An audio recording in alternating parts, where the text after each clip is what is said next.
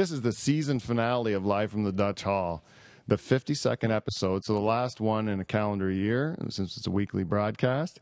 And last week, to cap off a great first year, we had a record number of listeners for the Quit Your Job episode, the Return of the Rooster. And I just want to thank everybody for doing that. So now that I made you all quit your jobs, now what the heck are we going to do?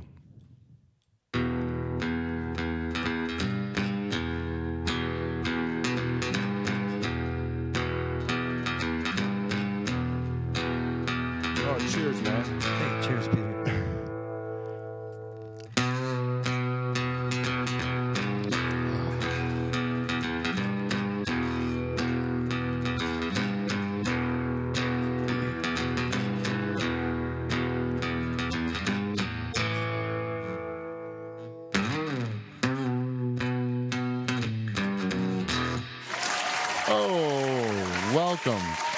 Welcome, everybody.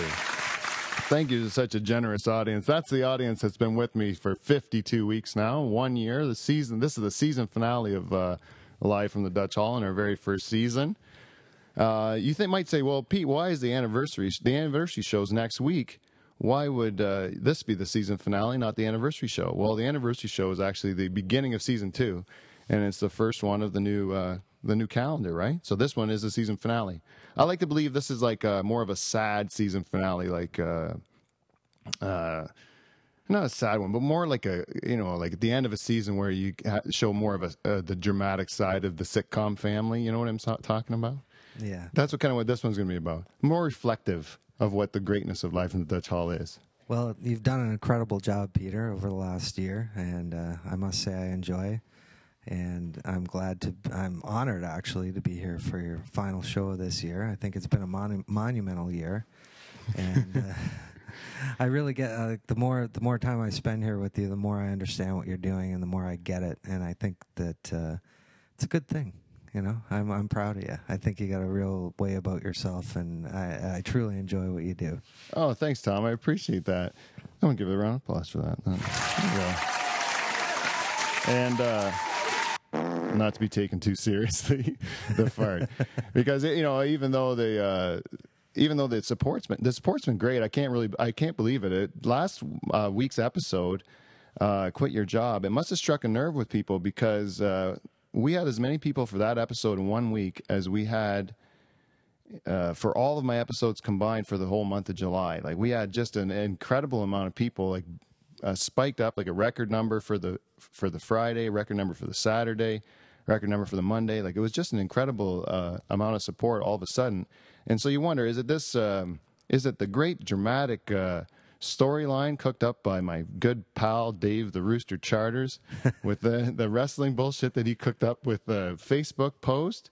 Or was it the fact that people are just have this underlying kind of discontent in their job or their work situation that they were just looking for that quit your job tag? I don't know what it is. I prefer to think that it's just the culmination of a year's hard work.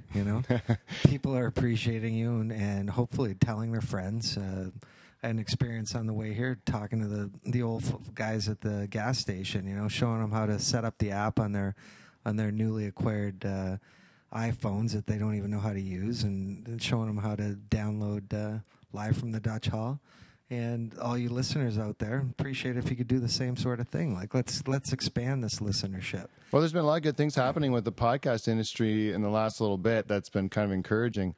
And one of them is that Apple is making the podcast app just part of their regular apps that you can't even delete. Like, it just comes standard now, like with the new operating system. So everyone will have that podcast app, so it should be easier. And it's becoming a little bit more respected as a medium from some of the corporate sponsors that are out there that I've been bitching about the whole time. So it would be interesting to see over the next couple of years or the next year or so if the corporate sponsors come out, if I can keep up with my verbiage about how much I hate them, and if they're offering me a bunch of money to sponsor me, or if I'm just going to be shilling Tide in a year, like if I'm just going to be like some corporate sellout in no time flat if it takes off. Well, I know Peter was talking about his goals for the next year, and if everybody out there even got one friend to listen, his goals would be met. And I think next episode would be a great episode to do that. I think this should be the week of the It's the like move. the tell a friend, the listen forward. Yeah, pay it forward. Do these people a favor because they're missing out. Let them know. Let them know. Show them how to download it. Download the first episode. Set it up so that all they download the past 20 and let them listen to it. Because no better way, I think, to expand our message here, which is basically a whole bunch of nonsense at times. Well, thanks, Tom. This is a real advertisement for Life with Dutch Hall started off. And this is what we wanted. I wanted to touch a little bit upon last week with where we had, because I had a lot of feedback from people that listen to the show, and last week I thought was really cool is that it looks like we're gonna have a lot more podcasts starting up by the sounds of it. A lot of people were very interested in quitting their job and starting a podcast, and I'm all for it. If you're out there and you want to start one of these things, it's not really that hard to do. You just have to. It's minimal amount of equipment you set up in your garage. And the more people that have a voice out there, build your own audience and have a good time with it, the more you can kind of see that a lot of the message you see in other media isn't like the conventional media, like television and even like commercial radio and stuff like that. You're getting a filtered message by the corporate people. And on the internet still with podcasting, and it's number one, it's on demand, and number two, it's mostly free of all that corporate influence, so you get actual real opinions. You can kind of get more of a real pulse of what's going on in the world than you can watching like the talking heads on CNN or whatever. And it all doesn't have to be like a comedy show like you're doing. It can be hobbies.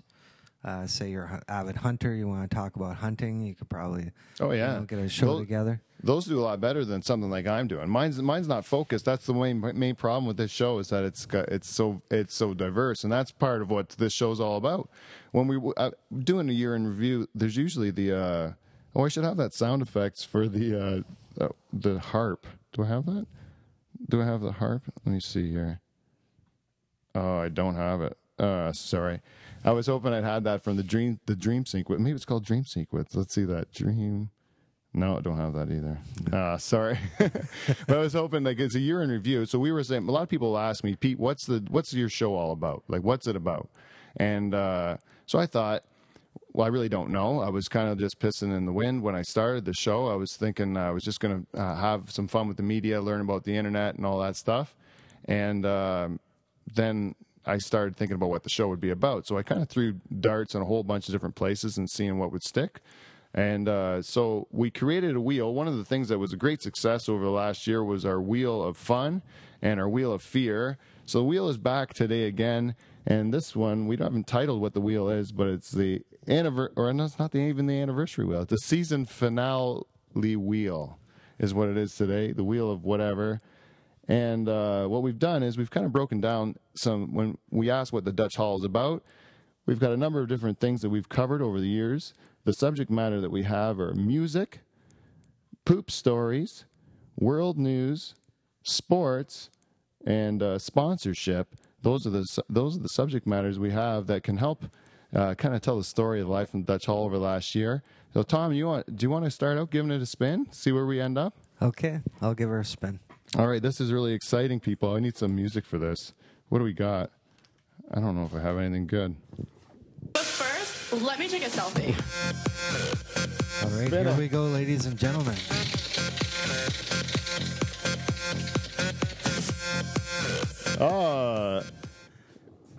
Music. No, we're going to go music. It was on music. Sometimes when we spin the wheel, because this is an audio show, I can make it say whatever it wants. So like when it spins, and if I wanted to talk about something different, I don't have to tell you the truth of what's going on that wheel.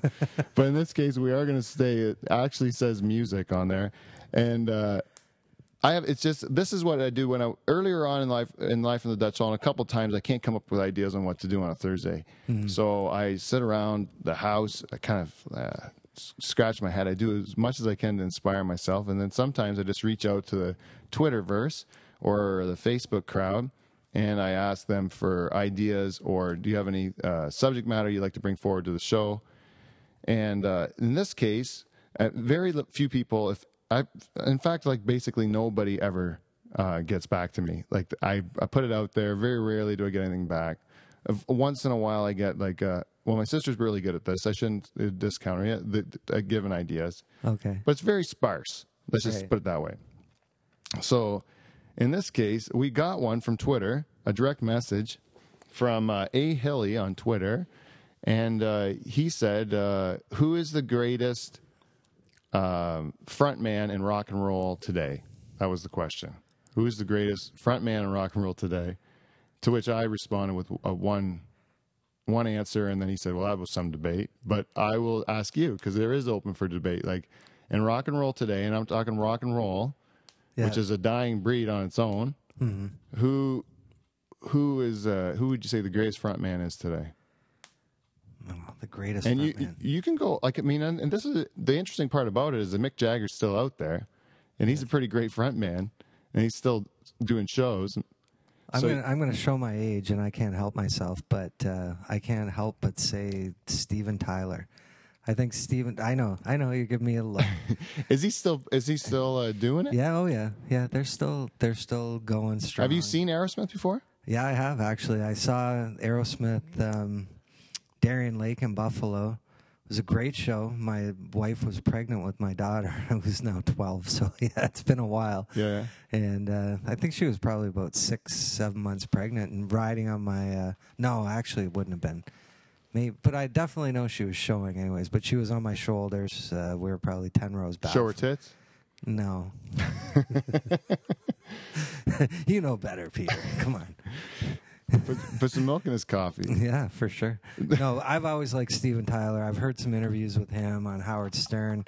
I just think that the whole fact that he is such a heavy-duty rocker and at the same time has struggled back from his addictions, heroin, and you know, the guy was on Skid Row. You know, like he was basically on his way out, and he got dragged back from the abyss, and looks like shit, no doubt about it. It looks awful, but I don't know. I would be pretty happy to be his age and look like he does. Oh, he looks like he's melting. I think, but that's okay because he's Steven Tyler. I don't know, man. To me, so is that? I would go. Dave Grohl's got to be in that conversation for sure. That was my answer right back to him. Right, but that's more modern. Let's see. You got to understand. No, it's all rock and roll today. It's all rock and roll today. So anything that's going on now, including old stuff, new stuff. But the thing is, there's not much new stuff.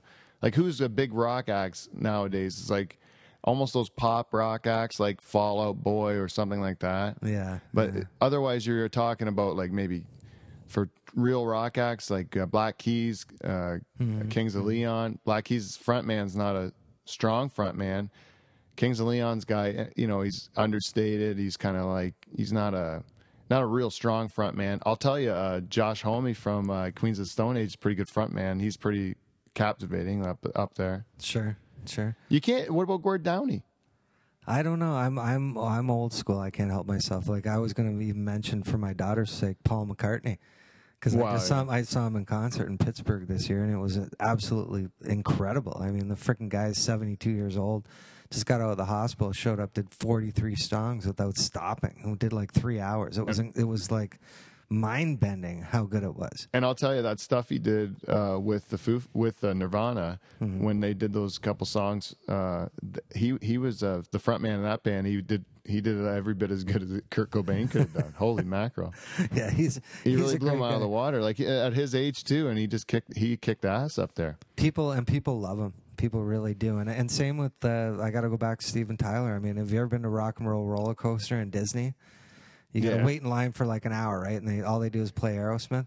Never had more fun. It's like karaoke. Everybody in line just sings along. You got 300 people. I had no idea you were so big on Aerosmith. I had no idea. I got to tell you, Aerosmith to me, it's like you got like Dream On and like the early stuff when they were good, right? And then they got to like where they're doing like Love in an Elevator and all that stuff. Great. They're getting Great their stuff. peak of their Love stuff. it. So at the age I was at, I was like, okay, I'm still all in on Aerosmith, right? And then when they did the crazy crying I'm amazing for you, baby, or whatever that stuff. You know that where all the songs started sounding the same. I think they peaked at. They're all movie when they did the soundtracks. soundtrack for Armageddon. Armageddon. That was about it. Don't want to miss a thing. But you know what? I must stop. You're a more heavy duty music guy. There's no doubt. Well, no, you know what? You know who's big? I don't know if I've even said this on the air before, but I find it amazing. In 1995, when I went to England to school, I couldn't believe Bryan Adams was so huge over there. Oh God! And he, shoot me. And in Canada, where this is our native son, Bryan Adams, like a big deal at one point in time for us, and we had given up on the guy. Like I hadn't even thought about him by '95. Like he was doing nothing. He did that Robin Hood soundtrack thing, and that was it. That was bad. And yeah, it wasn't good. Mm-hmm. And over in England, he was singing all these love ballads and stuff. He's huge. And Bon Jovi too. Bon Jovi kind of went away here, and then over in England, they were still big. And I couldn't believe it. It was a shock to me. Like the Britpop music that we watched when we were exposed to when we were over there. That was actually really cool because that was exploding over there at the time. Like the whole Blur versus Oasis and feud was going on in London when we were in London. It was a good time for music, like to be over there. And then, but then this whole American influence that we were seeing bleed in was only like Bon Jovi and Bryan Adams. It was really the crap. Like, why are you taking that junk from us? You know, we got better stuff over there. Yeah, no, it's a good question though, Peter. And I also have to put in, like, for A. Hilly, thank you for bringing up the subject. I hope it does give us something to talk about. I hope that more people feel like open to bring ideas to the show. If there's something you want to talk about, and I've had people that approach me in public and stuff, and I apologize if I haven't got to your subject matter, but I have to think of an entertaining way to do it a lot of times. And I haven't forgotten about your feedback. I'll get to it. We have a lot of stuff bouncing around in my head to get for the next few shows. So just keep the ideas coming and keep the feedback going. We're going to actually think about getting a phone-in show coming up shortly. I'm just trying to come to terms with giving out my number or coming up with a way to do it so I'm not screwing myself. So I got to figure that out. But anyways, thanks, A. Hilly. That's our talk on music. I can't go without saying Jack White, though. I know Charles will kill me. Jack White's a pretty good front man, but can you call yourself a front man of your own band if it's your... I guess it is, right? He's the front. He's doing it, and he captivates the audience. I did like Edward Sharp. He was different. He's very different. Yeah. Alex from Edward Sharp and the Magnetic Zeros. It's a pretty impressive thing when you have like 100 people on stage, too, to be able to still keep people's attention above all the other spectacle that's going on around you with that show. Yeah, and then he won the Oscar for soundtrack this year. He did? He did. He wrote the soundtrack or the musical score for, what was it called? Was that Robert Redford one where he's floating around the boat? What? Robert Redford's on a boat now? There was a movie last year where he was on a boat. Jeez, I can't remember the name. I don't know. Boat. Did his face get all leathery? He what had happened was his boat hit a storage container while he was sleeping. It was sinking, and it just followed the final days of his ordeal. And there was no real dialogue. There was no talking in the whole movie. And Oh, really? Yeah. And Alex from Edward Sharp did the musical score, and he won the Oscar for it. I'm out to lunch. Yeah. I've been paying attention to any of that stuff forever. Let's spin the wheel again, Tom. Okay, hold on. That was sports. Oh, shoot. Sorry, buddy. Too many chords. Hate it. All right, here we go. I don't know if I have another song. Bounce, bounce, wow. Oh, we can't do music again. Yes. Spin it again. All right, spin it again. Bounce, bounce, wow. There we go. Sports. All right. This is the thing. Sports. Live from the Dutch Hall. We've always we've had some great sports guests. We've had Ryan Vandenbush, NHL enforcer, a hockey player. Used to have the most highest rated show at Live from the Dutch Hall until this week. And he's been on a few times. And we've done a World Cup shakedown episode where we broke down the World Cup soccer with a panel of experts. And we've talked about we had the Jagerbomb Olympics where we discussed the Winter Olympics. It's a show where we've given great regard to the sportsmen of our country and of our world. And it's no different today on the grand finale show that we should honor our sports people. So I'm going to do it with a news story about one of our great sportsmen in Ontario, the Toronto Maple Leafs goaltender Jonathan Bernier. Do you know him? I can't say that I do.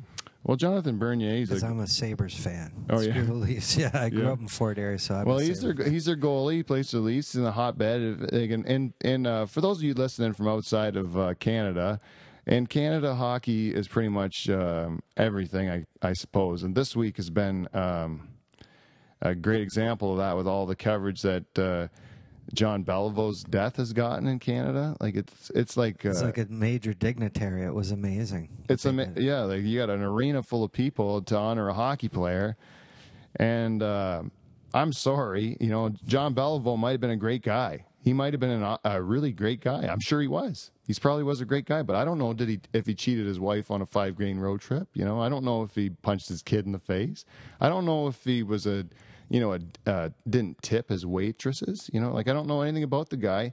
I know he played hockey like 40 years ago or whatever, and he seemed to be a nice person to people. People seem to think a lot of him, but I can't imagine waiting in line to go in an arena. I don't care how big of a fan I am of the team. Well, funny thing is that in Quebec, hockey is even more of a religion, almost a religion than it is here. So I mean, he was a big time Montreal Canadian. These are like their deities, right? Yeah, like they just think that he was incredible, and that's fine. I mean, the guy, as far as we can tell, he was a decent enough guy, but he still just played hockey. Right? Yeah, but that's what I mean. It just played hockey. Like we treat these people like they're doing something, like they're doing something incredible. They're really just playing sports. To be fair, though, most of them just disappear into the sunset. Well, this for guy, the most part. Yeah, honestly, yeah, most of them get forgotten, and the odd one we put a state funeral together exactly, for. Right, yeah. I can't even believe it. But anyways, this guy Jonathan Bernier, he's a young goaltender for the Toronto Maple Leafs. He's also from Quebec, and with this guy, we're gonna try a little bit of technology here. I don't know if you can see this, Tom. We're just gonna put up the iPad here. Oh, I think I saw this. Yeah, they had an event. The Toronto Raptors and the Toronto Maple Leafs had an event to honor the life of Nelson Mandela. Right. And I did see this. Yes. Oh, geez, man, I need to find. Let's see a playlist here. Oh, sorry. Hold on a second. I'm gonna have to pause this to get my shit together.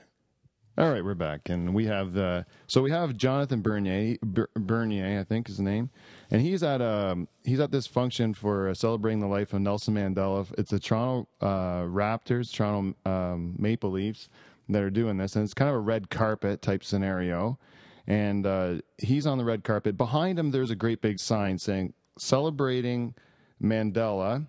The Giant of Africa is what it says. It's got a hand. It says the Giant of Africa. It's talking about sport, leader, community. Anyways, a big sign. Giant of Africa, right? Right. He's on the red carpet.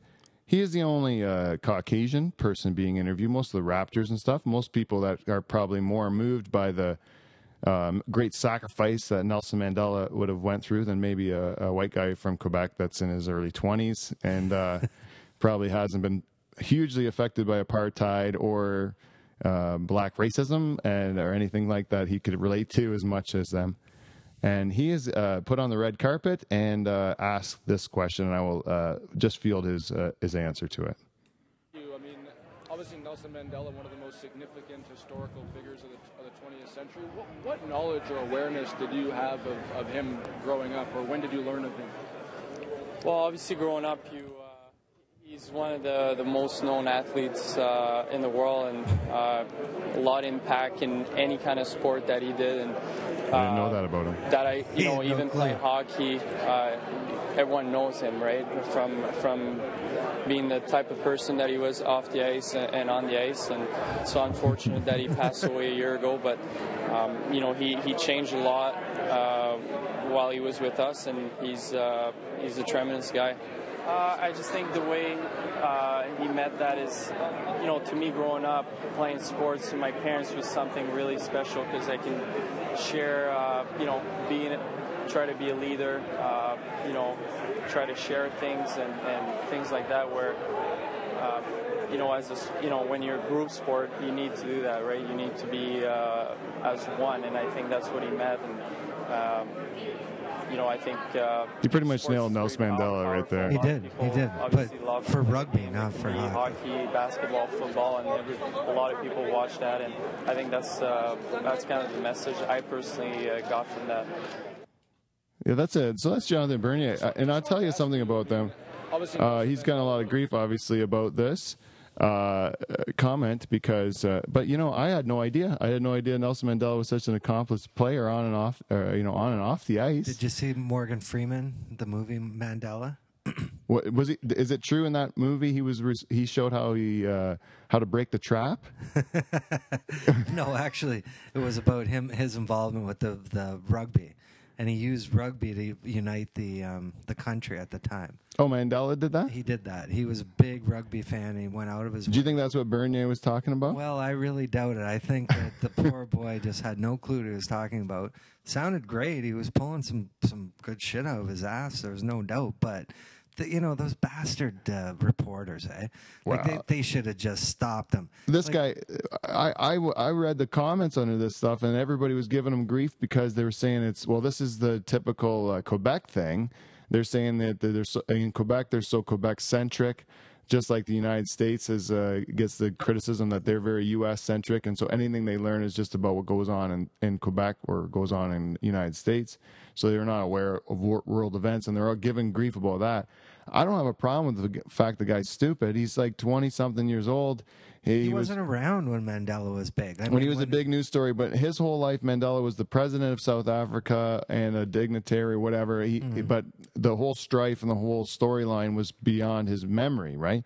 So I don't have a problem with him being stupid.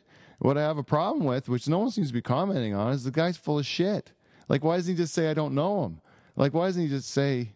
And isn't there a person that handles these people before they put them on a red carpet saying, you would think this is where you are. Yeah. This is what they should have given him a brief, and he probably got one and never read it and went out there and just thought, look at him, he's cocky, right? Like, I'm going to wing it, yeah. He just winged it, and he was wrong. He's got to grab onto that rugby thing and hold on tight. Maybe he won't sound like such an ass. The other, yeah, that would be good if you were his PR guy, like his cleaner, like the wolf. Yeah. Is that the wolf? Yeah. Right? We call you? Then you could go in and like fix that with that shit. Like that, you spin it with some, like, didn't you see? Then he's a rugby Well, him sportsman. and Matt Damon were like best friends in the movie. Oh, Morgan Freeman and Matt Damon? Yeah, Matt Damon. He flew down, he met them at the practice sites and basically won them over, and then had them... it was a matter of changing the flag, and he wouldn't change the uniforms. There was a whole bunch of things, but he basically did keep...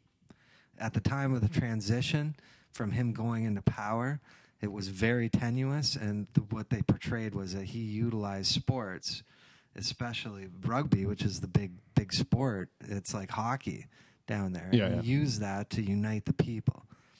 And that's what it was all about, was he united all the sports fans, black, white, didn't matter. Just like The Longest Yard, they unite the prisoners against the guards. Exactly. Right? Little Burt Reynolds. Yeah, I know any Burt Reynolds movie. I watched them all, man. I love Burt Reynolds. One of the greatest dusters in motion picture history. Yeah, he was. Smokey and the Bandit. Smokey and the Bandit was great. I always loved Cannonball Run. I always got a good time watching Cannonball Run. That was a great one too. I like any movie where they have a bunch of cameos from a whole bunch of different people. I always get excited about who I'm going to see. It's like counting the different people you can name or whatever. Yeah. I always enjoyed it. But anyways. It's like a Muppets movie. Yeah. You never know who's going to show up. Yeah. There was a whole bunch of cameos. That last Muppets movie, I loved it. I did. My wife and my oldest daughter went to see Divergent in the theater beside us. They read those books, And me and my youngest daughter went to see the Muppets, in the other theater. So the latest Muppets. Yeah, the latest Muppets, the one with Tina Fey. I loved it. I thought it was great. Tina Fey is great. And I was afraid because Jason Segel wasn't in it that it wouldn't be as much of a musical because the first one was very musical and I liked it. Yeah. And this one was Amy Adams was even more so of a and Amy Adams is great. I like everything she does. That movie Enchanted is one of my favorite movies. It's such a gay thing to say out loud, but I don't care because I just like it. I just really love it. Did I ever tell a story how I'm on a cruise ship, a Disney cruise, right? Okay. and I'm in the swimming pool. Like there's a swimming pool on the deck, and then there's like a big movie screen at the end of the swimming pool, right? Sure. Yeah, I've been on it.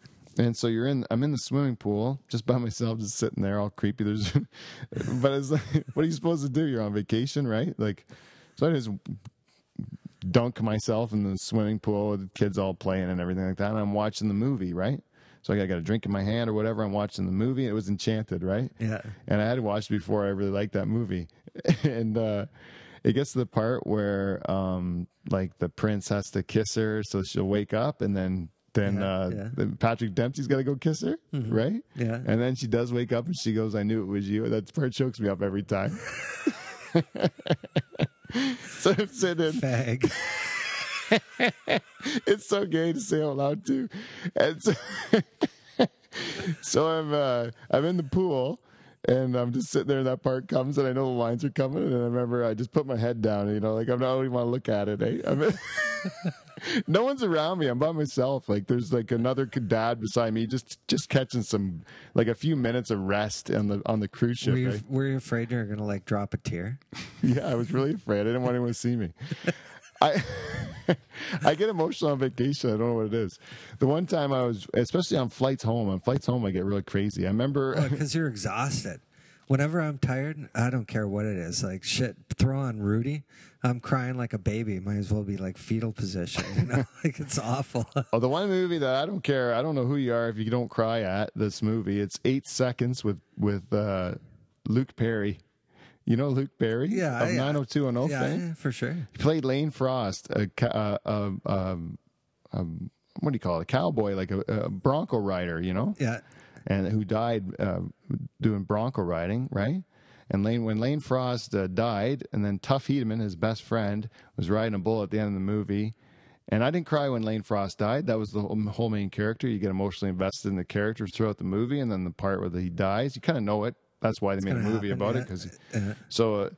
But you kind of know he's going to die. He dies, and then it's like sad. You're watching the movie, it's sad. No fear of tears. No fear of tears. I don't feel anything, I feel like empathy for the person because I know it's a true story. I feel bad that person had to die. But I'm not going to cry about it, But when his best friend, Tuff Hedeman, gets on a bull at the end, and he rides this bull. I think it was a hard bull to ride too. It was one of these like nasty bulls that no one could ride or whatever. Tuff Hedeman rides it, and the 8-second buzzer goes off, and then Tuff Hedeman just keeps riding it, right? And the 8 seconds is long gone, but he still won't get off the bull. And then the commentators go, "He's riding this one for Lane, for Lane." And that's when you choke. I'm a puddle at that point in time. You can't do it. There's nothing you can do. You're God damn it, Tuff. There's one that came out not too long ago called Warrior, and it's got these two brothers that end up fighting in this. Yeah, you gave that one to me to watch. Yeah. At the end, I always cry when the brother carries the other brother off. I remember the first one that got me was a movie called The Champ, and it was like that's 40 years. Is that with Ricky Schroeder? Ricky Schroeder, yeah. Isn't that the one where they had to shoot his dog and make him cry? Is that the story? His dad was a boxer, and his dad was another famous actor. No, to get him to cry in that scene. Oh, is that what they did? They actually pretended they took his dog and shot it so that he could cry in that big scene in The Champ. Where Champ. Oh, jeez. That's how they did it. They made him feel like they murdered his dog so he could cry. I don't know if that's Ricky Schroeder in that movie or if it was like... It was Ricky Schroeder, I'm pretty sure. Yeah? Yeah, that was a bad one. That was the first one that ever got me, and then... Like, who can watch the end of Forrest Gump without crying and shedding at least one tear? Which one? Which part? At the end, when his little boy goes on the bus and the feather flies off. When he's not like...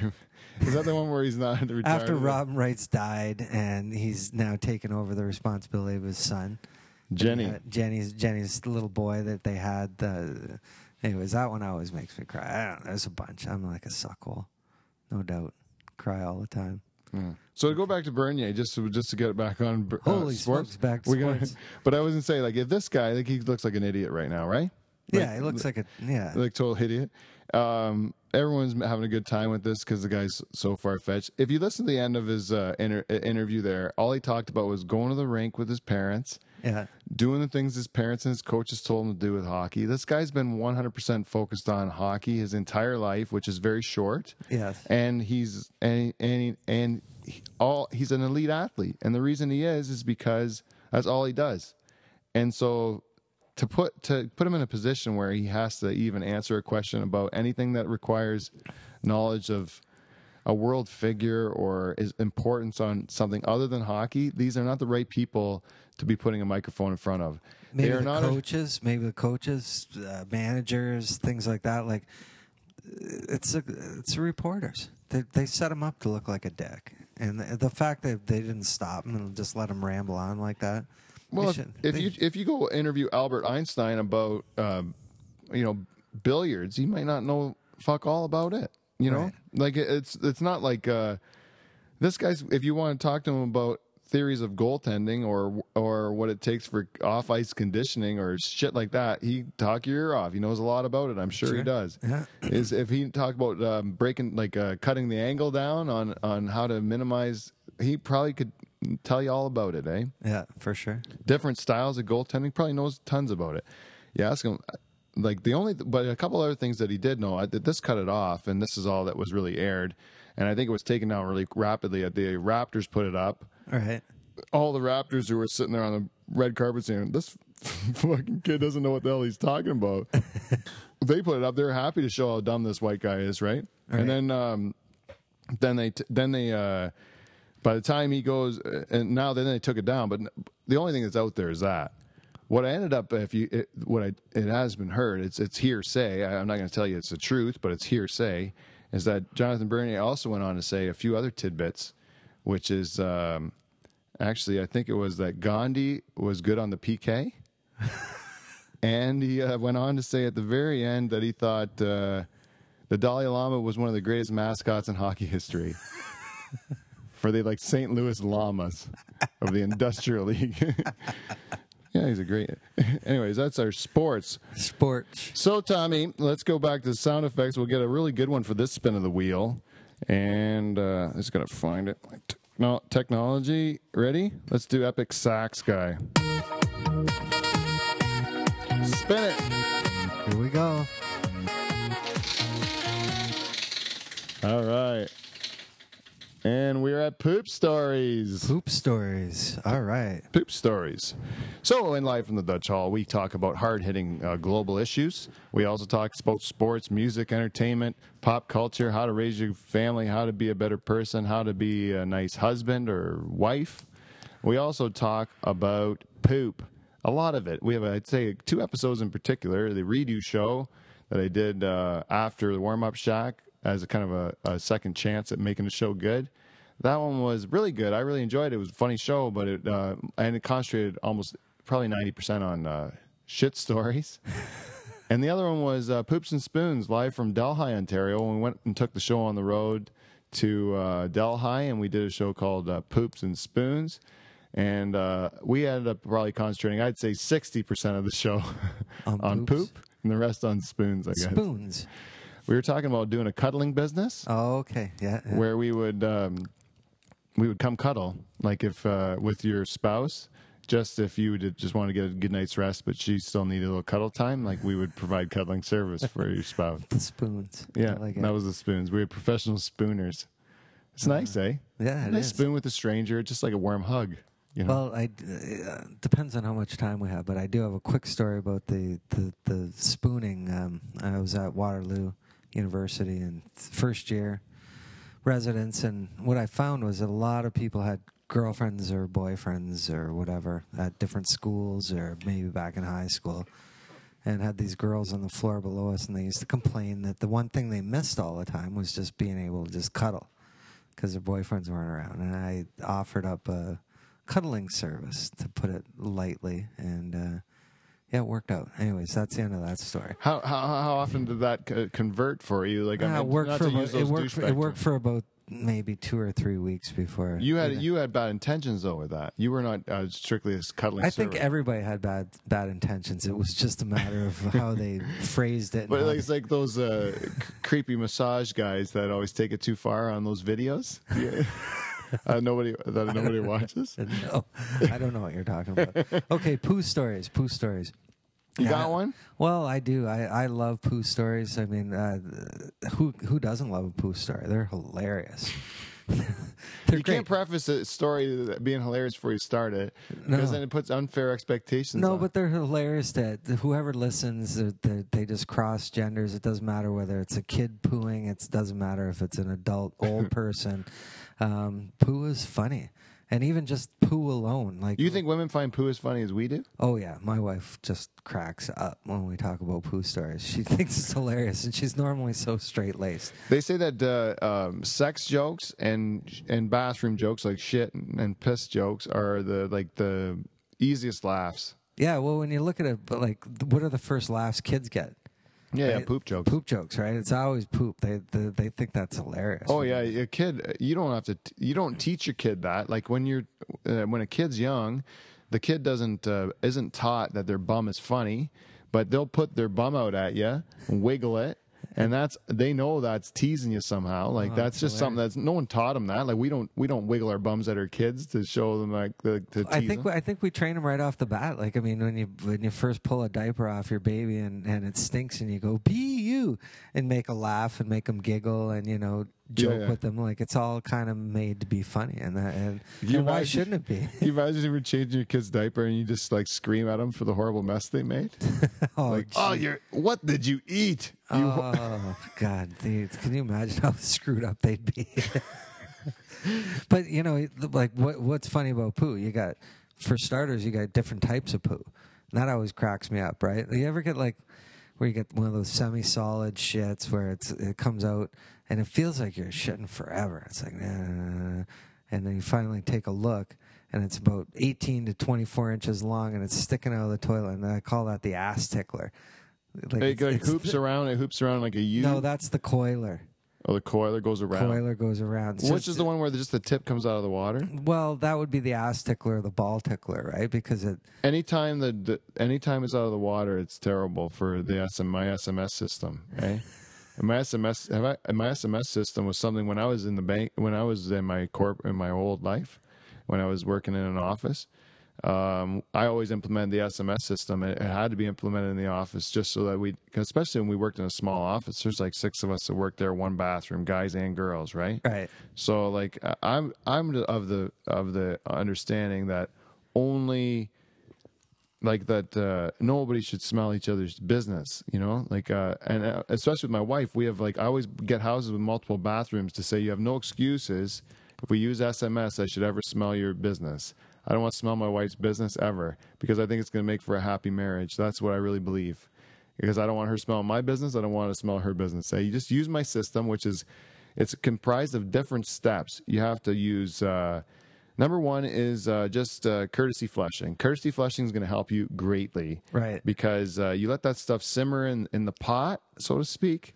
It is going to cook up a great odor, especially if even the smallest fraction of it breaches the water. As soon as it breaches the water, the smell's horrible. Flush that shit. Get away. We have enough water here in this area. We're going to be fine. Get rid of it, right? That's number one. Number two is the use of matches or sprays. I personally think matches are the best bet. The sulfur dissipates the smell quicker than anything else. Yeah. And I've actually heard on the news where a person said they were calling in about if you have a bad house guest. They said, call us in if you have a bad house guest, and we'll tell us about your horrible experience with this house guest. And the one person said, I had a guest that thought they would cover up their smell of their bowel movement with the smell of burning matches. So now I have the smell of sulfur to replace the smell of their feces or whatever, eh? That was their complaint. And that was a courteous guest that they had, as far as I'm concerned, that he'd lit the match. If you can't stand the smell of a match, maybe you shouldn't. Natural selection should take over for you because nothing wrong with that smell. We've all smelled it, so no doubt. Smell of a match. Well, they've got those new drops that you can put in your toilet. It's like an oil that forms a barrier between the water. And so if you've got like one of those... As soon as it hits the water, it would just get rid of the smell completely. Well, it acts as a barrier between the water and the shit and the outside air. So it's quite good, actually. I've heard about it a couple of years ago, and I think we actually had some at one point. It did work. Yeah. But we have multiple bathrooms, like I say. I've got my shitter. Yeah. So, and that's where I go.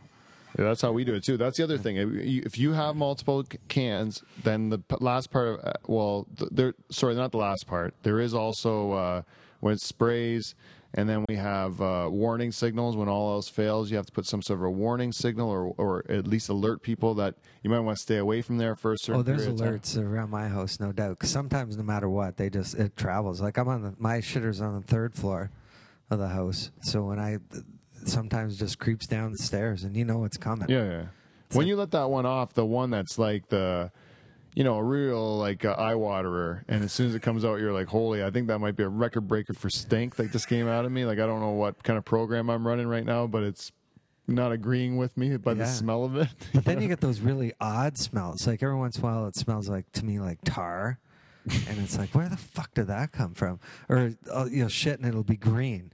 Have you ever had a green shit?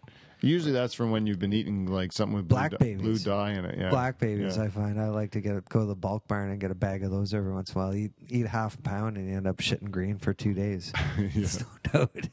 Just fill your body with dye and just watch what comes out. It's like a rainbow fruit roll up coming out of your ass. But then your kids, they end up leaving the shit in the toilet, which I never got. I'd be like, what the hell? And you walk in, and I never get it because you got this little child who's maybe 5 years old.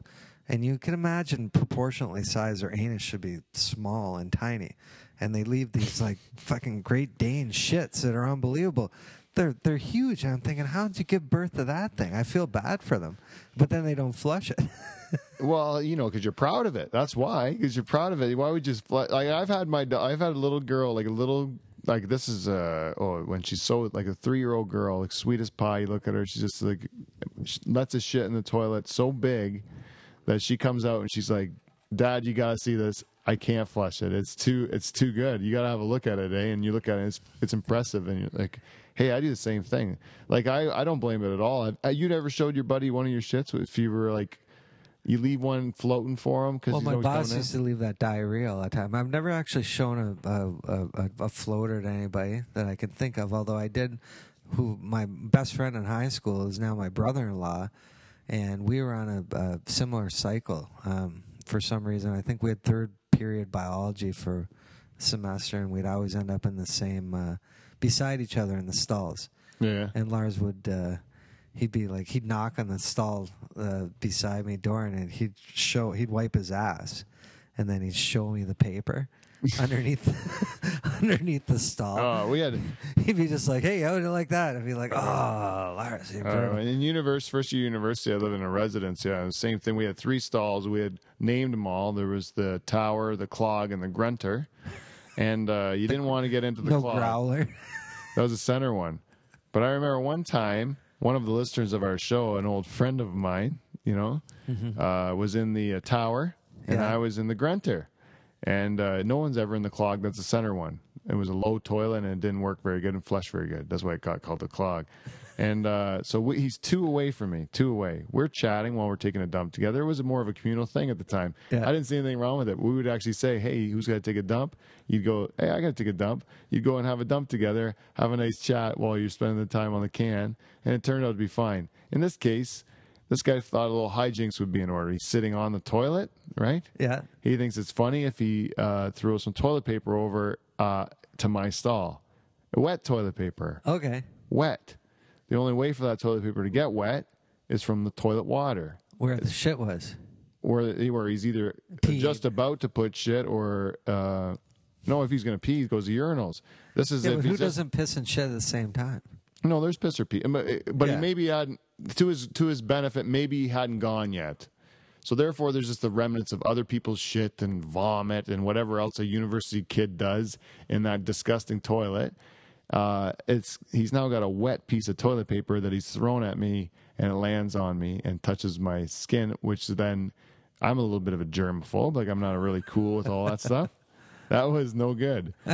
So I decided to fight, to kind of go overboard on the revenge on that one because I was pretty upset. So then I remember I went to his bed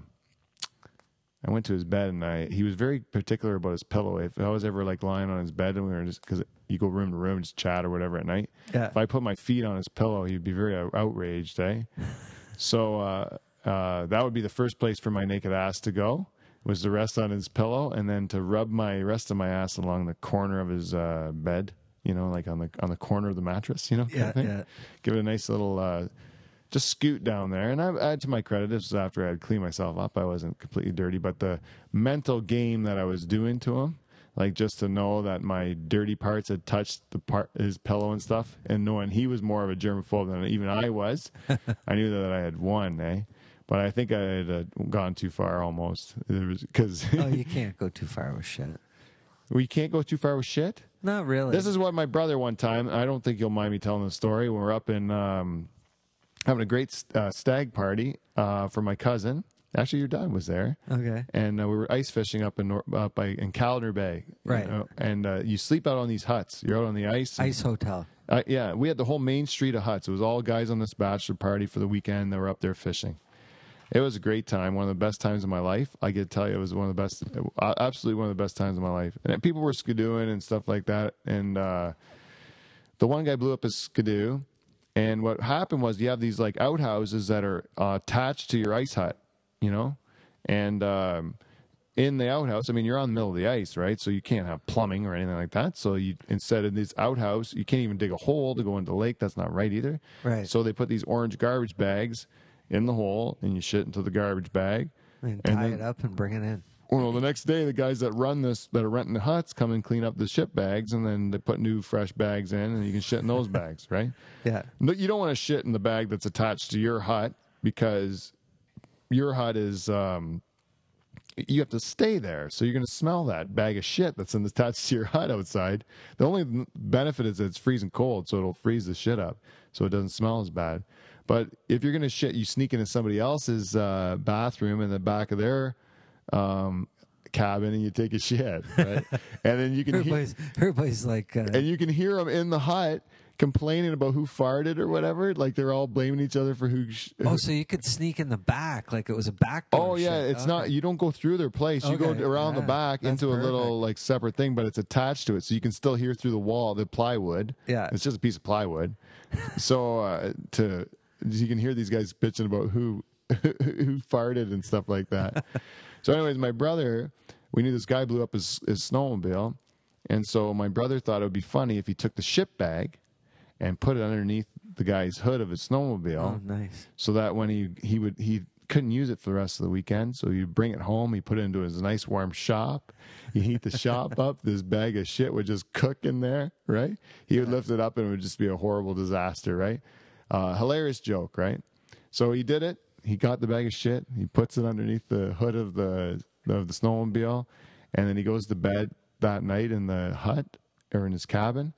And he's lying in bed, and his conscience got the better of him, and he had to get up in the middle of the night, like in his underpants, go on the ice, get the bag of shit, and go put it back in the outhouse because he thought he had gone too far. You said that's what reminded me. You said you can't go too far with shit. That's when my brother felt he had gone too far. Have you ever smelled? Probably have, but shit and piss without any water. So when I first, it's awful. When I first had moved to Turkey Point, we had the cottage.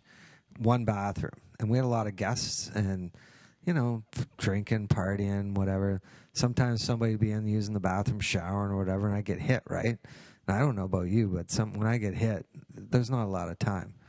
So what I would do, my backup plan was run out in the garage, and I'd take a 5-gallon bucket and throw a kitchen catcher in there and let her fly, right? You gotta do it.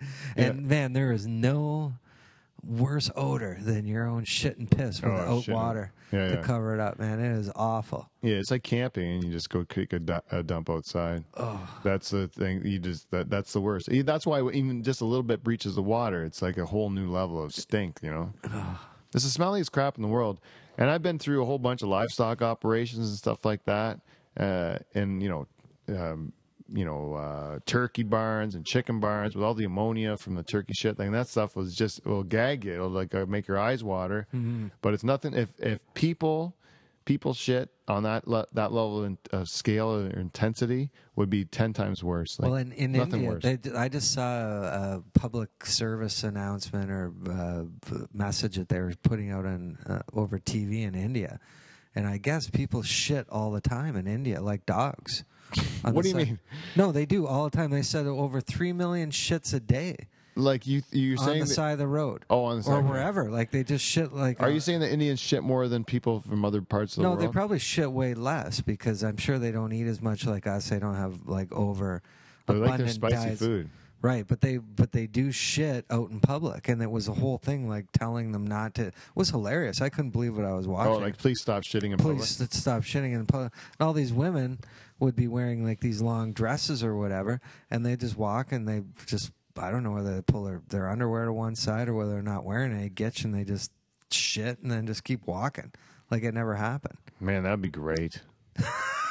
It would be. It would be nice. Can you imagine being like a dog? Like you're walking around, you're bare ass, no clothes anymore, right? Like somehow Adam and Eve didn't eat the apple, whatever. We don't have. We as humans from the beginning of time, as humans from the beginning of time, we didn't eat the apple, so we just started walking around naked. We just never discovered clothes, never felt the need to. So we got hairier, we got fatter, right? We'd have to get like more fat on ourselves to survive the winters, and we probably have a lot more hair on us, right? Right. We would have.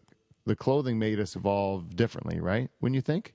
It's hard to say, Clothing's only been around for 2,000 years, and evolution I don't think is that quick. 2,000 years is all we've had clothes for? Well, no, okay, let's take it back. That's 2,000 years since Christ. So I mean, they've worn shit back in the day before him, but realistically, evolution could take thousands and thousands of years. Something like hair. Well, like the ancient Egyptians were wearing clothes, that would be 14 or 12,000 years ago, wouldn't it be? Yeah. And then so you think, but anyhow, my point is, let's say we're walking around naked and you just could walk around, you just shit where you feel like shitting, like a horse. You know, like you're just walking around like a horse where you'll be riding a horse, it'll just shit while you're riding it. Sure. It won't even stop walking, like just shit. Well, they usually stop and then shit and then keep walking again. Just drop those apples. Tail comes up and off they go. Yeah. Well, the same. If you were a human, you could just do that, like run around and just shit as you go. Well, it seems like it would be like a real efficient way to go. There's a couple times that I have to say that myself and people that I've known have kind of been like that, where whether intentionally or not intentionally, where they've just shit in inappropriate spots. And I got a story. Last week I told a story about a boss that I had, and he was quite a character. And he told me a story one day. It was blizzard, middle of winter. He's driving from Long Beach to Buffalo. And it's about a half-hour drive and about 15 minutes in the first real place where you could actually stop and take a shit if you wanted to, which would be Port Colborne. And he said he was between Port Colborne and Long Beach and got hit with, fucking stomach cramps. And I mean, they partied and drank a lot, so I'm sure he didn't have a whole lot of time to... let's just say the guy's probably ran across a few ditches in his day and shit anywhere he had to. But in this particular case, the blizzard was so bad, he said he couldn't see, was afraid to pull his car over, and decided that he couldn't take it any longer and was just going to shit right in his pants while he was driving. So he... and to hear him tell a story, too, he's very funny. He shit his pants while driving. While driving, because of blizzard, and he had no choice. He just said, I'm going to have to be sitting with this, and I'll deal with it when I get home. I'm just going to shit my pants. I think that's happened to a lot of people. I would say. I wouldn't say everybody, but I would say a percentage of the population, probably like maybe like between 5 and 10% of the population have shit their pants and just dealt with it when they got home. Oh, I'm sure. But this guy, you get a picture, he's probably at the time wearing like tight Sergio Valente jeans. And those are the greatest guys that do that. When they shit their pants, you can take the most pleasure in. If you see some guy in track pants, that's just the life's getting the better of him, and he's driving around and he's fucking had too many Whopper with angry Whoppers, and he's just like almost makes it home. He's just like, but he's like that. There's like a construction a block from his house, and he shits his pants. He's just like, fuck it, I'll get home and just, I got a hose in the backyard. I'll be fine. He says, he's like, you know what, I just couldn't take it any longer. And he goes, it was liberating when he finally decided he was just going to shit. So off he goes to start shitting. He said, and the shit kept coming and coming. And he said, eventually built back pressure. And before he knew it, the shit was actually coming out of the top of his pants and then leaking down over into his lap. Because there was that much shit and his jeans were that tight. It was amazing. Oh, his tight jeans got the better of him. He got the better of man. You know who would never have that problem is MC Hammer. Yeah, you have plenty of leg room. Yeah. I'll never forget. I was probably about 17 and hanging out with my girlfriend. I think she was 15 at the time. Drove to the local Becker's to rent a movie and get some chips, and I had to piss really bad. I said, "Go and buy the shit, and I'll meet you back out front." And I ran behind the Becker's to the dumpster, just taking a piss, and I thought, I gotta fart, right? And I was wearing these shorts, and I don't even think I was wearing underwear. There was no liner in them. And went to go fart and completely shit myself, like all down my legs, right down. And now I'm panicked, right? Because I'm embarrassed. I don't want my girlfriend to see I shit myself. So she came out, and I'm around the corner of the building. And I said, "You got to drive the car home." She's like, "I don't even have my license." I said, "Oh, okay, I had let her practice a couple times." So she gets in the car, starts it up, and I'm probably about 2 blocks away. You can't drive because you got shit in your pants? Oh, I don't want to get in my car and get shit everywhere. I got shit everywhere. Well, how she's driving home without you in it? Well, yeah, she's driving without a license and driving me, and I'm jogging beside the car. Oh, you're not in the car. No, I'm jogging. You're jogging with the Jogging shitty with shorts. shit all down my legs and in my sneakers.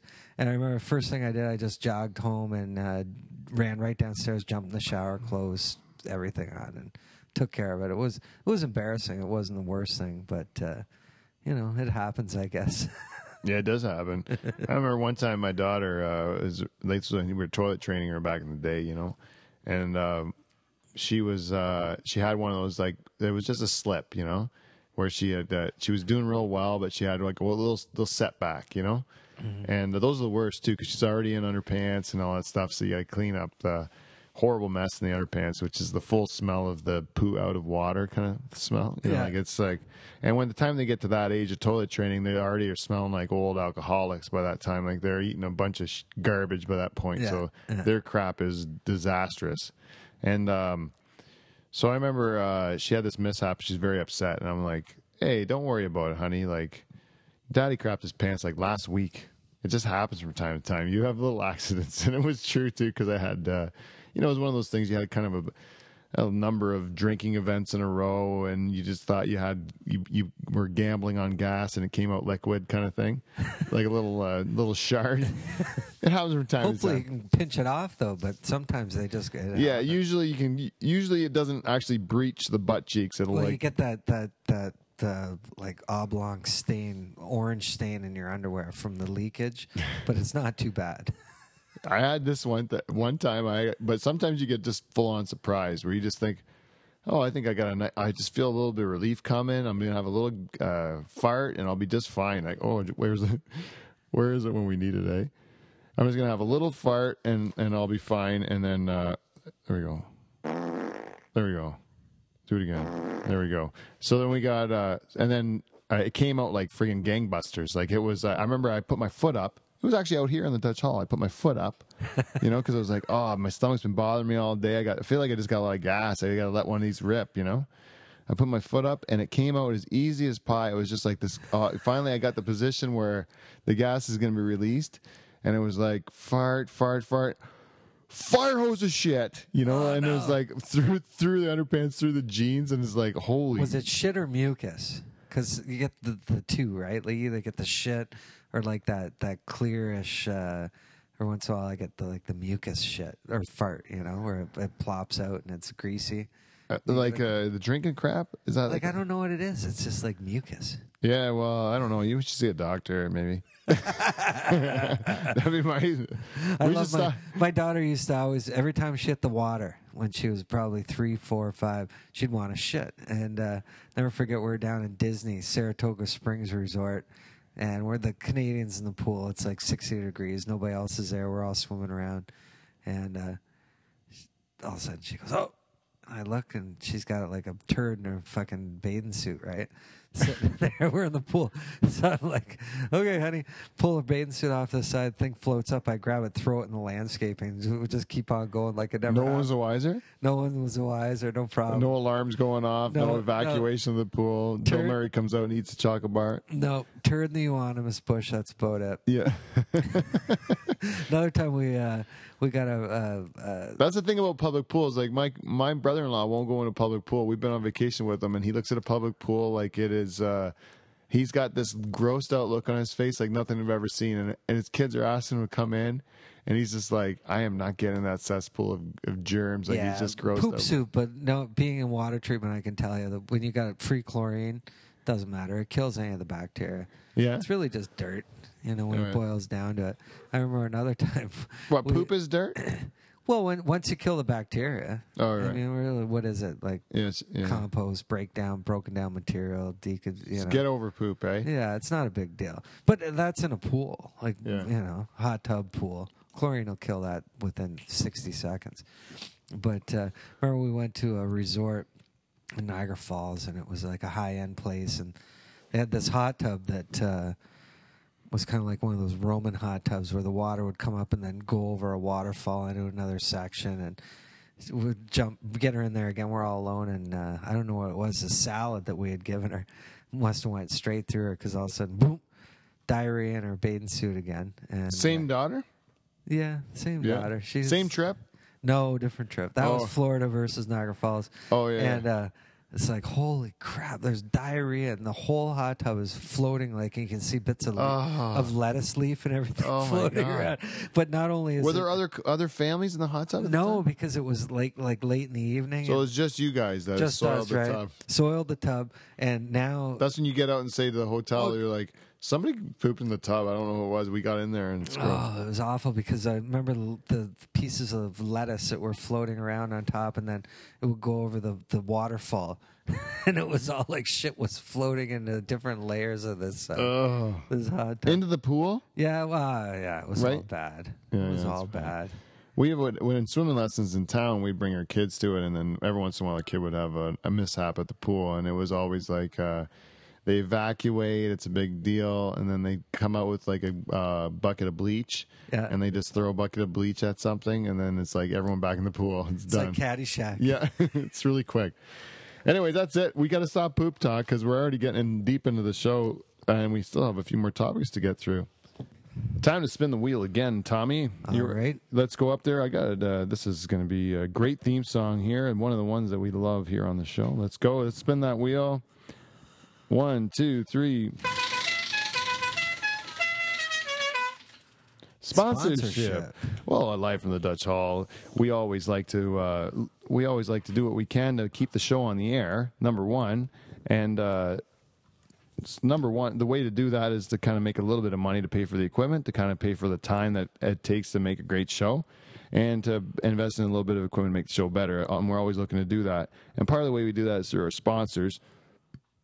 I would be remiss if I didn't thank my sponsor, Amazon, and all the people that have bought Christmas gifts and the like. The Amazon purchases have actually gone up quite a bit lately through the Christmas season. So thank you everyone that's done their Amazon shopping through going to my Live from the Dutch Hall website, clicking the Amazon banner and doing all your shopping there, because every little bit helps. And I think I'm going to get a check from those guys eventually. We're getting close to getting an actual check from Amazon. I will definitely tweet it when we get a physical check from Amazon. What's the minimum before the $100? $100, $100, which I have more than that through, but if you combine U.S. and Canada, okay. But I need to get $100 from each, before I get the check.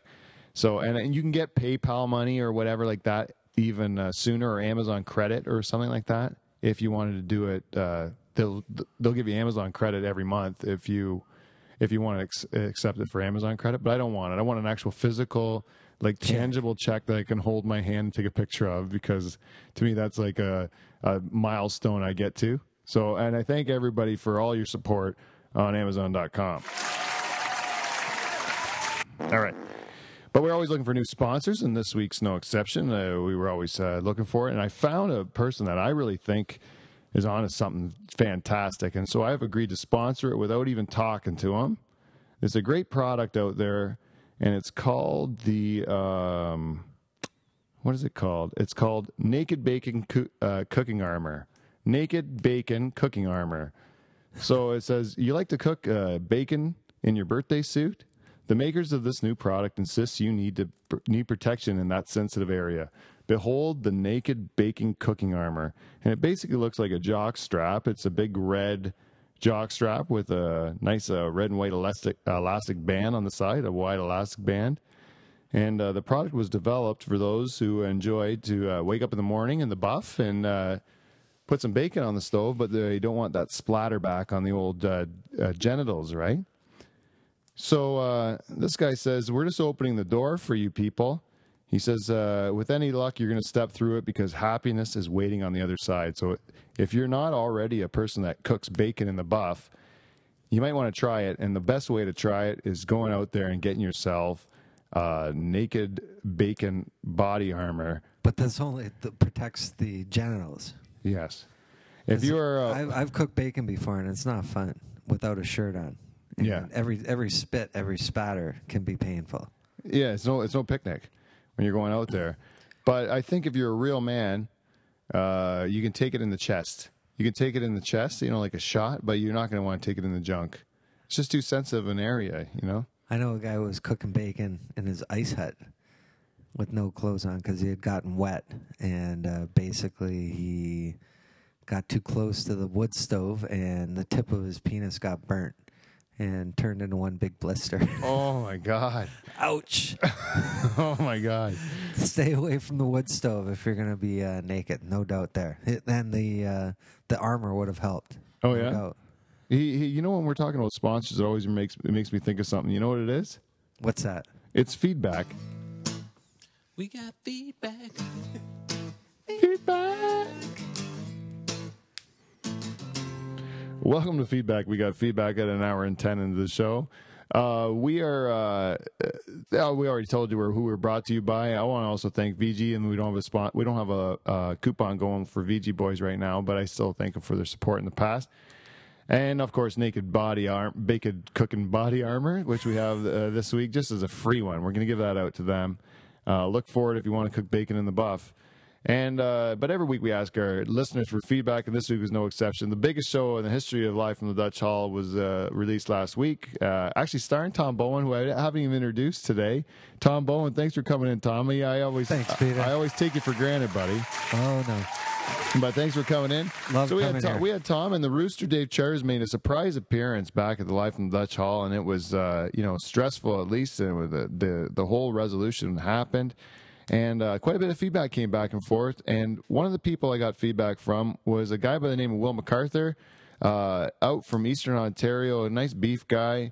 Was nice enough to reach out to me and give me some good feedback. So because of that, I am going to call Will MacArthur our listener of the week. So thank you very much, Will. And that's what you get. Speaking of guys out in Eastern Ontario, one of the people that we had that we get feedback from on a regular basis is our shareholder, one of our principal shareholders, one of the guys that donated on PayPal, which is another way you can support the show, is you can go on livefromthedutchhall.com. There's a PayPal link, and you can donate to the show.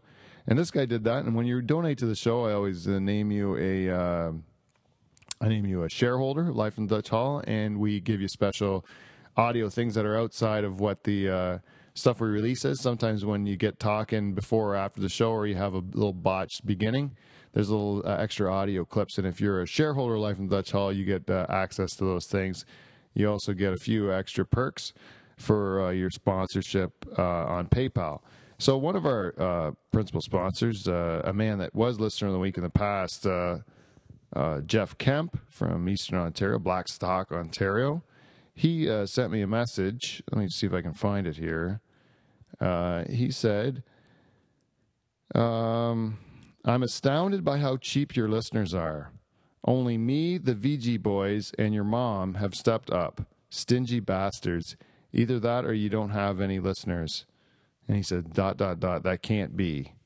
And so I said, no, my listeners just are that cheap. I do appreciate you guys, but you are cheap. And he said, you should have called it Live from the Italian Hall or something and focused on a more generous nationality, which I resent. Because Live from the Dutch Hall is not only for the Dutch people in the world, it's inclusive of all cultures, all nations, all creeds, religions, philosophies. Everyone's welcome in Live from the Dutch Hall.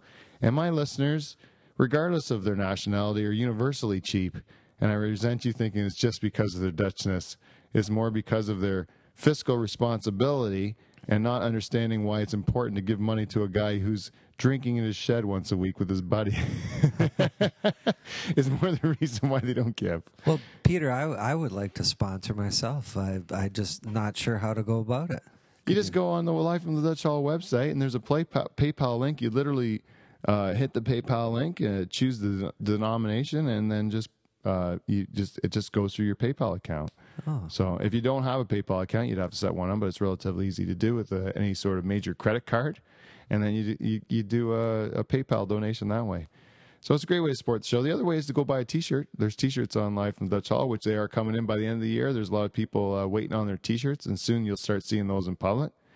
And, I wanted to say that with all the listeners that have helped me out this week, if you one thing we're talking about doing with Live from the Dutch Hall, and we talked about it earlier in the year, was doing a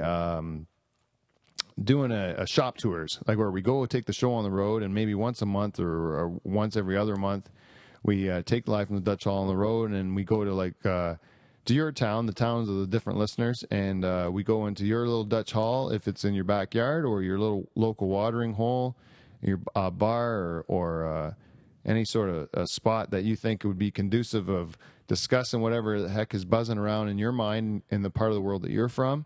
Let me know.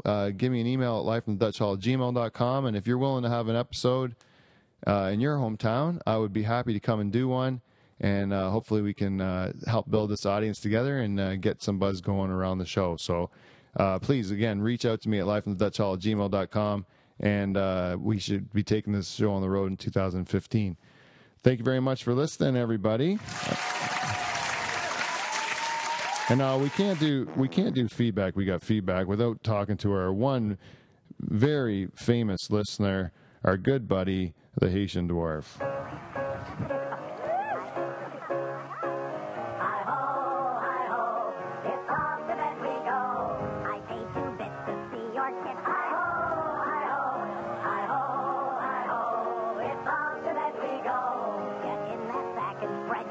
Hi-ho, hi-ho.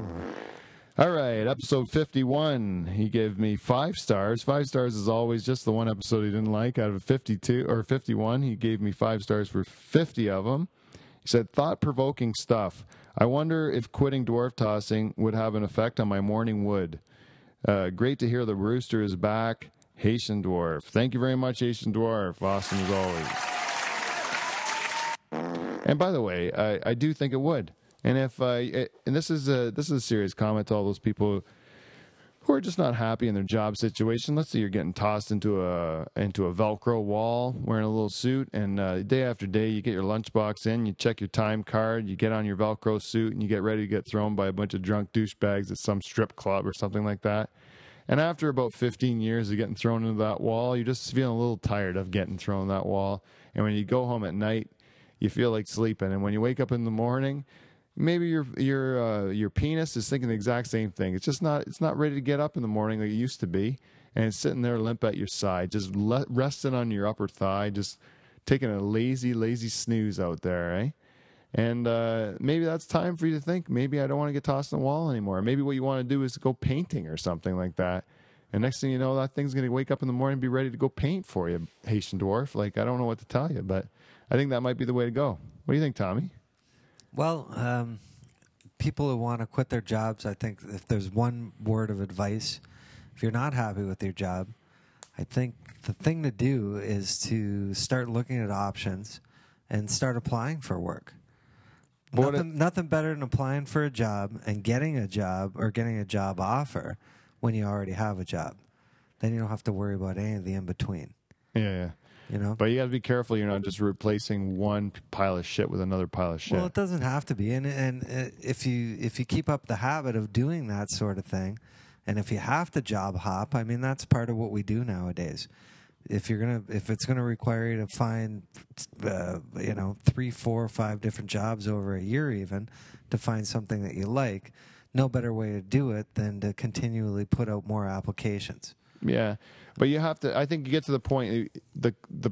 You get to a point where, it's okay if you're doing it on your terms and you're doing it because you're getting what you want out of it.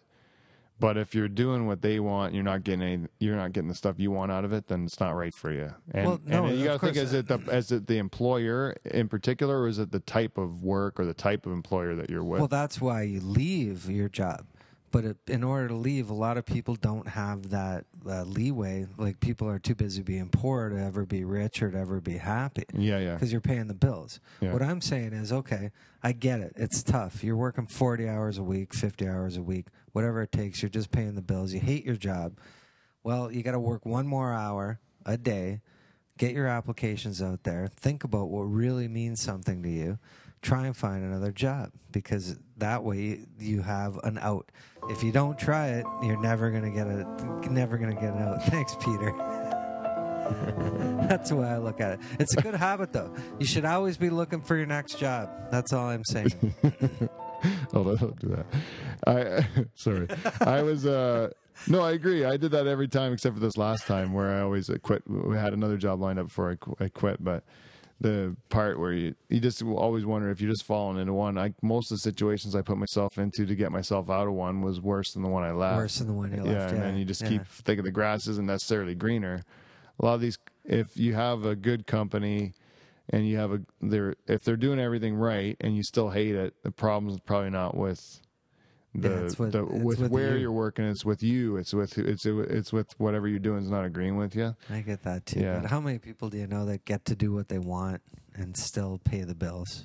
Well, according to The Secret, you know The Secret? Yeah, no, I avoid it like the plague. The Secret? Yeah, I didn't watch it. Oh yeah? It just seemed too hokey. Well, when we're talking about this stuff, people say, "What's the Dutch Hall about?" And I was home at one afternoon. I was home. I turned on the TV at lunchtime, and there's this show on TV on Canadian television. I think it's out of Toronto. It's a show called The Social. Have you ever seen The Social? Yes. It's like the Canadian version of like The View or something like that. I think I have a clip from it. I have a clip from it here. Let me just see if I can find it. Okay, here we go. Here's a clip from it. This is The Social. It's about that. It's a bunch of hens clucking.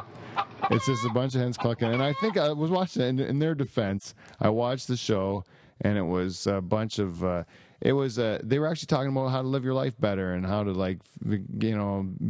be more happy. Yeah, that's because their husbands are out working, making money. Right, and they're trying exactly right. Yeah, yeah. And then they're sitting at home trying to be happy because they're sitting with lots of time feeling miserable, and they want to know that. Anyway, these girls are teaching them how to live a better life and whatever.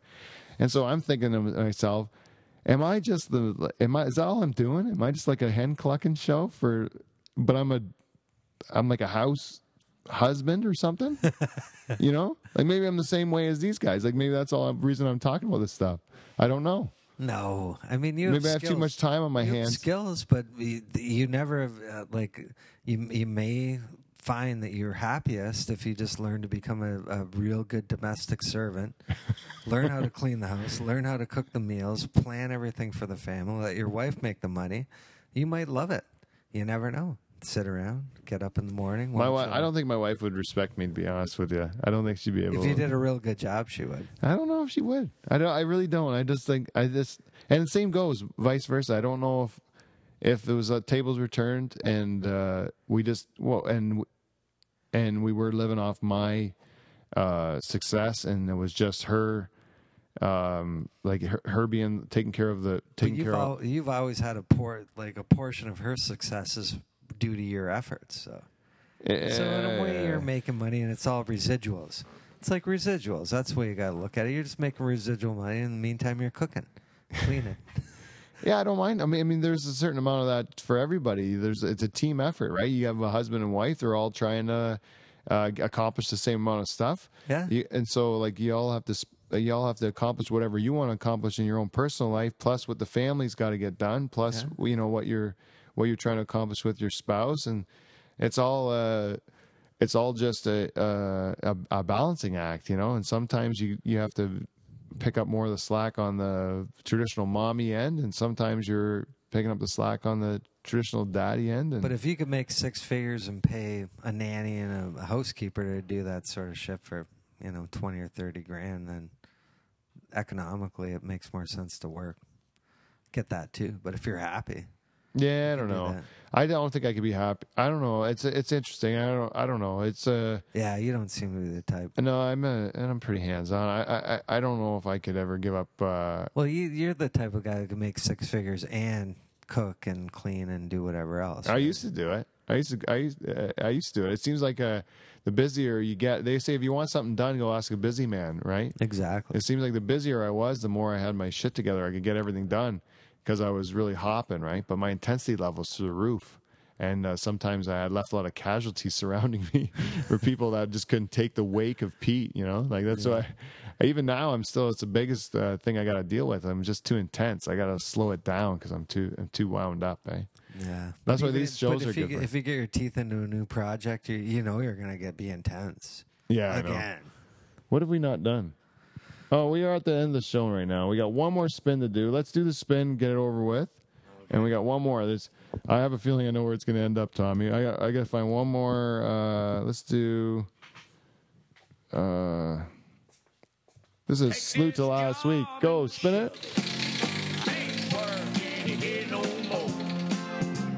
Oh, hey, it actually landed on it. It actually landed on the one we didn't have. Hey, world news. World news. So let's see what we got for world news.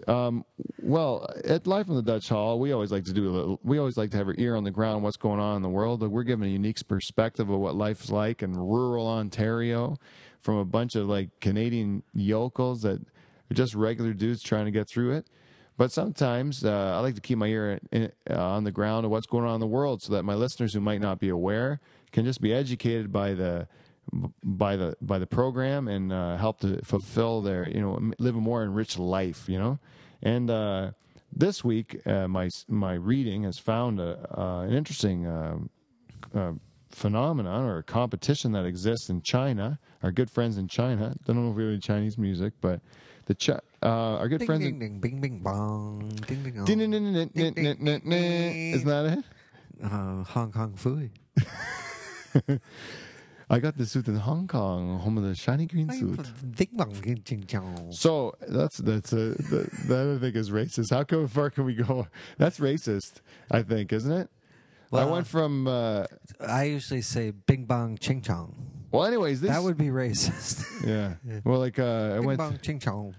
I went to Hong Kong to play ping pong with King Kong with his ding dong or something. Ding dong. Anyhow, in China, a place where they've had the one-child rule for some time and have an unnatural amount of male versus females. Because they bury the females. They decided that one of the things they could do to help gain awareness as far as to safe sex and anti-AIDS campaign was to show these men alternative ways to have safe sexual activities. So they had a masturbation contest in China where in order to not make sure there was no nudity, they gave all these gentlemen, well, number one, they gave them a mask so they could have a bit of discretion.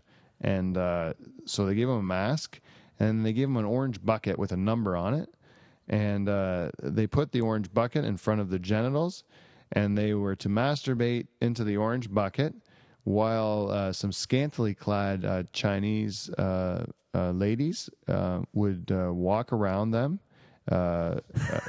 doing sultry things. And carry a lot of the pictures that they showed, they would carry around a blow-up doll, and the blow-up doll was obviously a Caucasian blow-up doll with huge breasts and the balloon orifices that they would come with, and these girls would walk around with that, and that was meant to titillate them. And I guess they said they did do some other profane sexual acts as part of this too. And the contest was with these guys is whoever the last person to finish was the winner.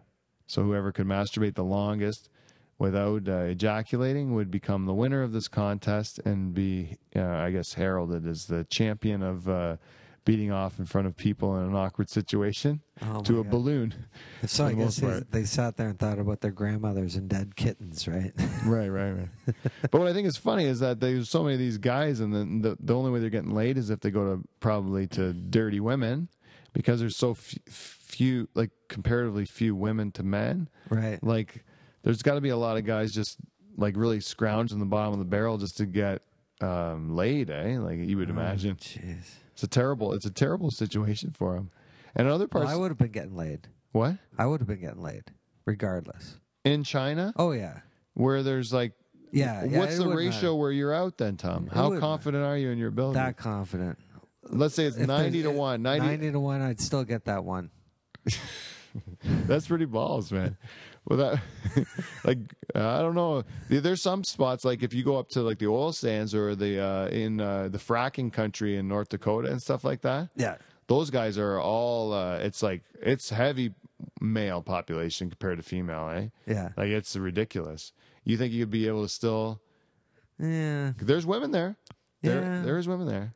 We're talking the difference between China and, like, you know. Oh, oil when you're a sands. foreigner, are you using your foreign allure to get the women in your scenario? Well, your for fantasy? starters, I'm probably a foot taller. Even though I'm short, I got to be a foot taller than any of those Chinese guys. Oh no, So- we're very exotic in Asian countries. Yeah, for sure. A white man like us. Guaranteed, I got at least an extra 4 inches than any of them. So they're thinking this guy's got some schlong, right? I'd probably just go to the bar. I think it's the perception thing. I don't think there's a guarantee. I think it's like No, you just go to the bar, hang it out, and then walk around, and then it'll just be like, you know, they You think just that's come enough? to you. Yeah, that would be like that. That should be the tourism brochures to go to go to Asia. It's just like come to Asia. And hang out your cock, and then you'll get girls. Yeah, they'll think you're a black guy. It's like being a black. Go to Asia. It's like being black because everyone will just think you got a big dick even if you don't. Just Yeah. because you're like a dick size of like a stereotypical dick size of race bigger than they are. You know, it would make for a good travel destination. That's probably why Thailand and Bangkok, or I don't know, it's not competitive, eh? They all look ridiculous to me. That's why those countries are the most racist countries in the world. As far as if you're and this is my this is a generalization, of course, but if you're a Chinese, all the Chinese girls I knew, their families were not cool with them dating white guys. Right. Like I don't know a lot of Chinese girls whose parents were cool with them dating white guys. It's because most of them are very homely. Like if you're on the scale, I've been all around the world, and probably the only homelier women would be like Maoris from Australia. Then what? Chinese women? Yeah. Well, I don't know if I agree. There's beautiful Chinese women. Well, there's a few, but they're the ones that are getting There's the billions of attention. there's billions of people there. There's all sorts. There's going to be like billions of ugly people, but there's going to be billions of beautiful people too. Yeah, they're mostly homely. I don't Who you know. kidding? I don't know if we can classify billions of people, like a billion people. That's so many people. Like it's like saying, I don't know. And actually, part of China is like unrecognizable. If you go up by like Tibet and stuff like that, they don't look traditionally Chinese. They look more like the Mongols or something. Yeah, that's Okay. even worse. Yeah. Yeah, they're homely. I don't know. There's beautiful Chinese women. I know beautiful Chinese women. I met them. I know them. There's regular girls. They're beautiful. Yeah, one saying. Japanese girls are probably stereotypical. If you're going to put them on a scale, I would rank Japanese girls are more beautiful than Chinese girls. Probably. And they say Koreans look like Chinese, but they have rounder faces Yeah, they're butchy. and bigger. They're bigger Butchy. stature. Butchy. That's the stereotypes. All Yeah. stereotypes. But then the Filipinos are more like almost like Spanish. Ah, They have like darker skin and stuff. homely. Huh? For Asian? You don't like Asian girls? No. I thought all guys like. Oh, I thought that was a whole. That everyone universally thought Asian girls were beautiful. Yeah. I like Asian girls. I like all girls. So I can't think of a nationality that I would say is universally hideous, except for you said those Maori girls. I don't even know what an Aboriginal girl from Australia would look like. Remember that old. The same as the story- guys? those old stories when you're a kid about the wide mouth frog. Like that? Tan it dark and have it speak some sort of humanoid language, and that's what you've got. Well, Eskimo girls. How about that? They're kind of they're Asian too. They're all Mongol. They're more Mongol. Yeah. Yeah, West Coast Indians. You ever seen an attractive Inuit girl? Yeah, my wife. No, she's not Inuit. She's native. But no, I shouldn't say that. There are some attractive, but no one, as a whole, the Asians are just very tiny, I think. That's not what And you're going they for. kind of look alike and a little chunky-ish. Yeah, they only look alike because we concentrate on the big differences, not the small ones. Maybe. It's like saying wow, they would think the same of us, wouldn't they? That we all look alike and smell like wet dog. Yeah, probably. That's why we state, give me European, Eastern European, and westward to North America. That's about it. Yeah. Anyways, guys, we are at an hour 34. We're gonna have to call this one a show. Guys, next week we have the big anniversary show. I'm really excited about it, and Can't wait. man, it's what I gotta tell you is for my Friday night or from Friday morning and Friday afternoon crowd, you will not get a show next Friday because we're recording the anniversary show next Friday night at Live from Dutch Hall. The more people that show up, the better. If we need to, we will find a bigger venue to host the show in. But if you want to come to a live performance live in Dutch Hall, to be honest with you, I would love to see any of our listening audience come in and celebrate the year that was live, the first year live from Dutch Hall. So come on down, reach out to me on Live from Dutch Hall Gmail, like me on Facebook, or send me a message on Facebook, direct message me on Twitter, Dutch Hall on Twitter. Otherwise, thank you for the support on Amazon. Keep it up, everybody. Tell a friend. Share the episodes on Facebook, retweet them on Twitter, and try to get the word out, because if everyone just gets one more person to listen, this thing can really grow and be something cool. And if you'd like to have the Live from Dutch Hall come to your hometown, you know how to reach me. Come on, let me come out and see what the rest of the world is doing, and we can all have some fun. Otherwise, I will see you all next week. Thank you, Tom, for coming in. Thanks, Peter. And good night, everybody. Let's do it. All right.